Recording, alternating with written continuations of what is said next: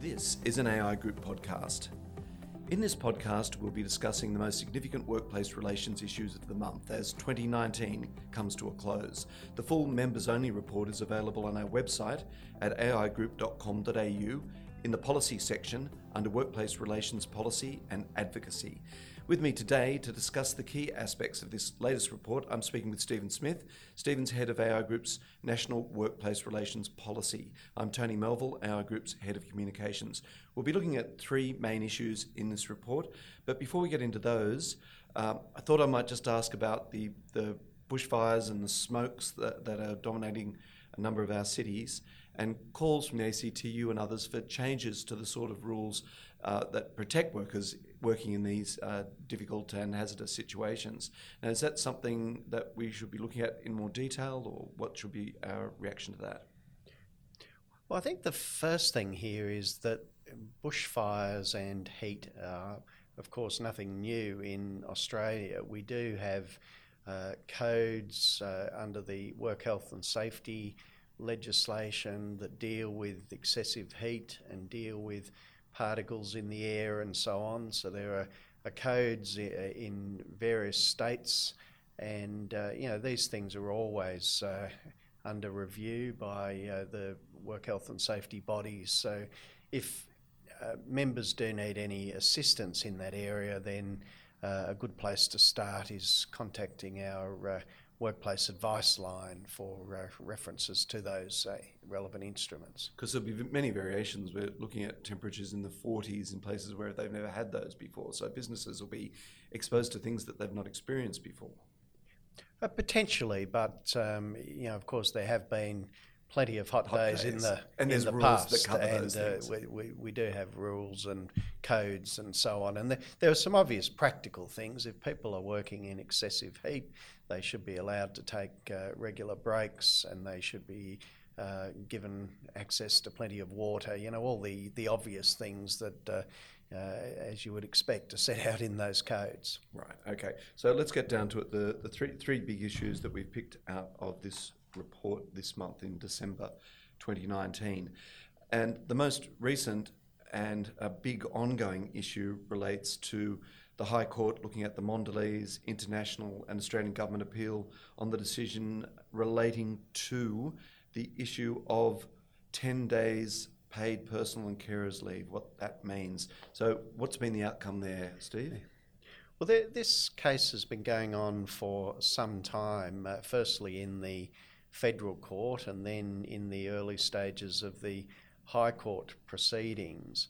It's a case about the meaning of the expression 10 days of paid personal carers leave in Section 96 of the Fair Work Act. And the issue at hand here is, do 12-hour shift workers get 120 hours of personal carers leave, or do they get 76 hours, being two 38-hour weeks, if you like? The issue in the Federal Court was a split decision, with two judges saying that it would be 120 hours and one judge strongly dissenting, saying no, that's not right. The key thing that has happened now, just on the 13th of December, the High Court has decided to hear the appeal. So this will be determined by the full court of the High Court, and we'll know for sure what the meaning is of the existing law sometime next year. And this has very significant financial implications for a lot of businesses, not just big employing ones. Yes, AI Group's chief economist, Julie Toth, gave evidence in the special leave part of the High Court proceedings, and her expert analysis showed that the cost to industry would be $2 billion a year to apply the interpretation that the AMWU is arguing in this case. It's not just an issue for 12-hour shift workers. On the interpretation of those two judges in the Federal Court, every part-time employee would get 10 days, even if they only work 1 day a week. So this has a huge impact on part-time employment arrangements as well. But presumably companies now, it's gone to the High Court, they can wait for the outcome, and so they shouldn't be taking any precipitate action on these issues. Well, every company will make its own decision about what they will do in practice, but it's one of those situations where issues like this that are tested in court, often the answer to what is the meaning of the law is of course not known until the court process concludes, and that won't be until sometime next year. We expect the appeal to be heard by the middle of the year, 2020. And to have a decision before the end of 2020. 2020. Okay, so we'll keep an eye on that one. That's big and ongoing, and not just for the company named. It's for many businesses. So the second issue we're looking at is the Fair Work Registered Organisations Amendment Ensuring Integrity Bill. Now that was defeated in the Senate by One Nation Senators Pauline Hanson and Malcolm Roberts at the last minute. It was a surprise to a lot of people and made big news. So what is the latest developments? What are the latest developments with that issue? Well, this is an important piece of legislation. It applies to all registered organisations, so it would apply not only to unions but to registered employer groups like the Australian Industry Group. But it's aimed at dealing with misconduct like we've seen for many years with the CFMEU or CFMMEU as they're now called, where the courts have levied more than $16 million of fines against the CFMEU for not complying with the law.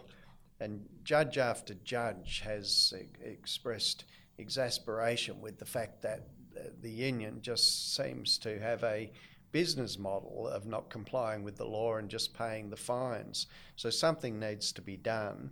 This bill would tighten up the requirements for union officials and employer association officials, provide more grounds for disqualification where officials consistently don't comply with the law, and deal with a number of other related issues. The government was rightly very disappointed that One Nation, right at the last minute, did not support this legislation. So it was defeated in the Senate.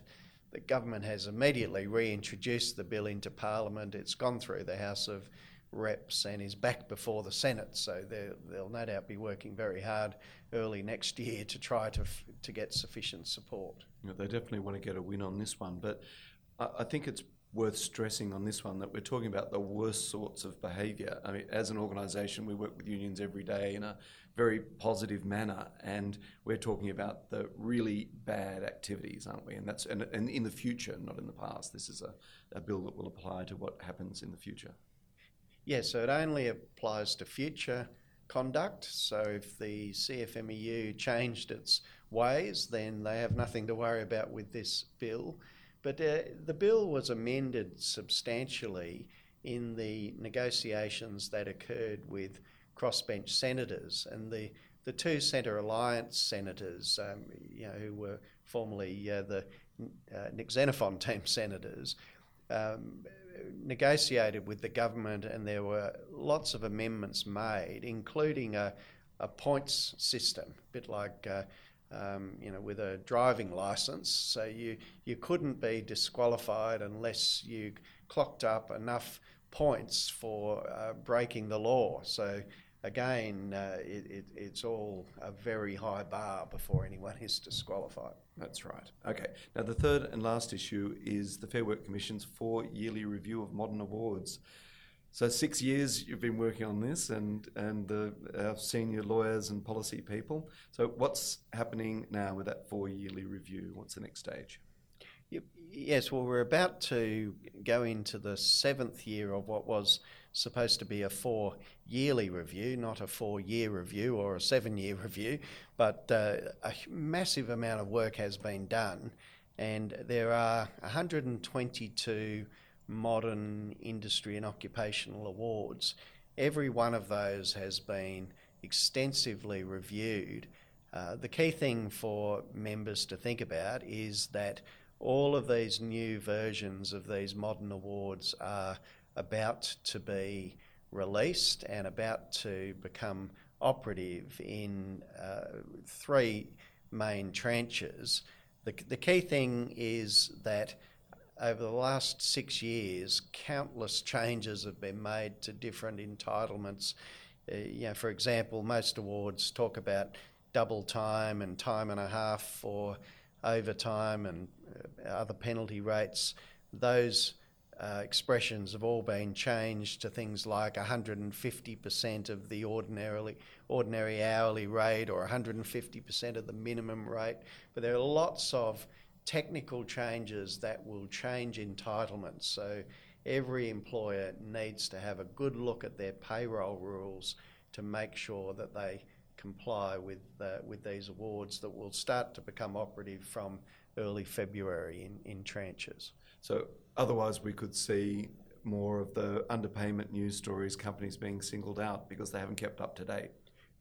Yes, and most of these underpayment situations that we're reading about in the media aren't deliberate underpayments, of course. They are inadvertence, and in many cases it's a result of payroll rules being built into payroll systems and not checking when things change. So this is a very good example of why every employer needs to have a look at their payroll rules and make sure that these new awards are being complied with when they become operative. And they can do that through the advice line, and they can get special support as well, I think, can't they?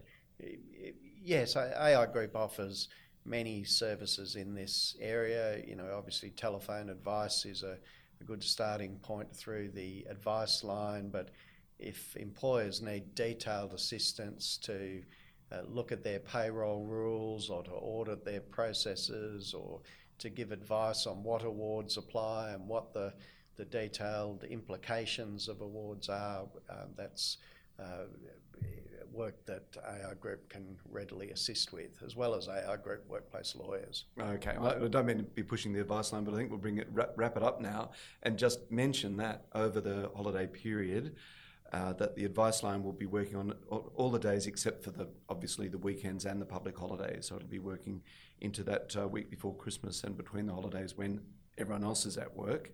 But always 24-hour basis, there's that emergency.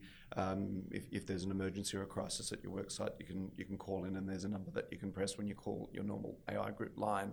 So all the best to you listening and to you, Steve, for 2019, and we'll be talking again to you in 2020. And remember that the full members-only report on the workplace relations issues of the month is available at aigroup.com.au. See you next time. Thanks, Steve. Thanks.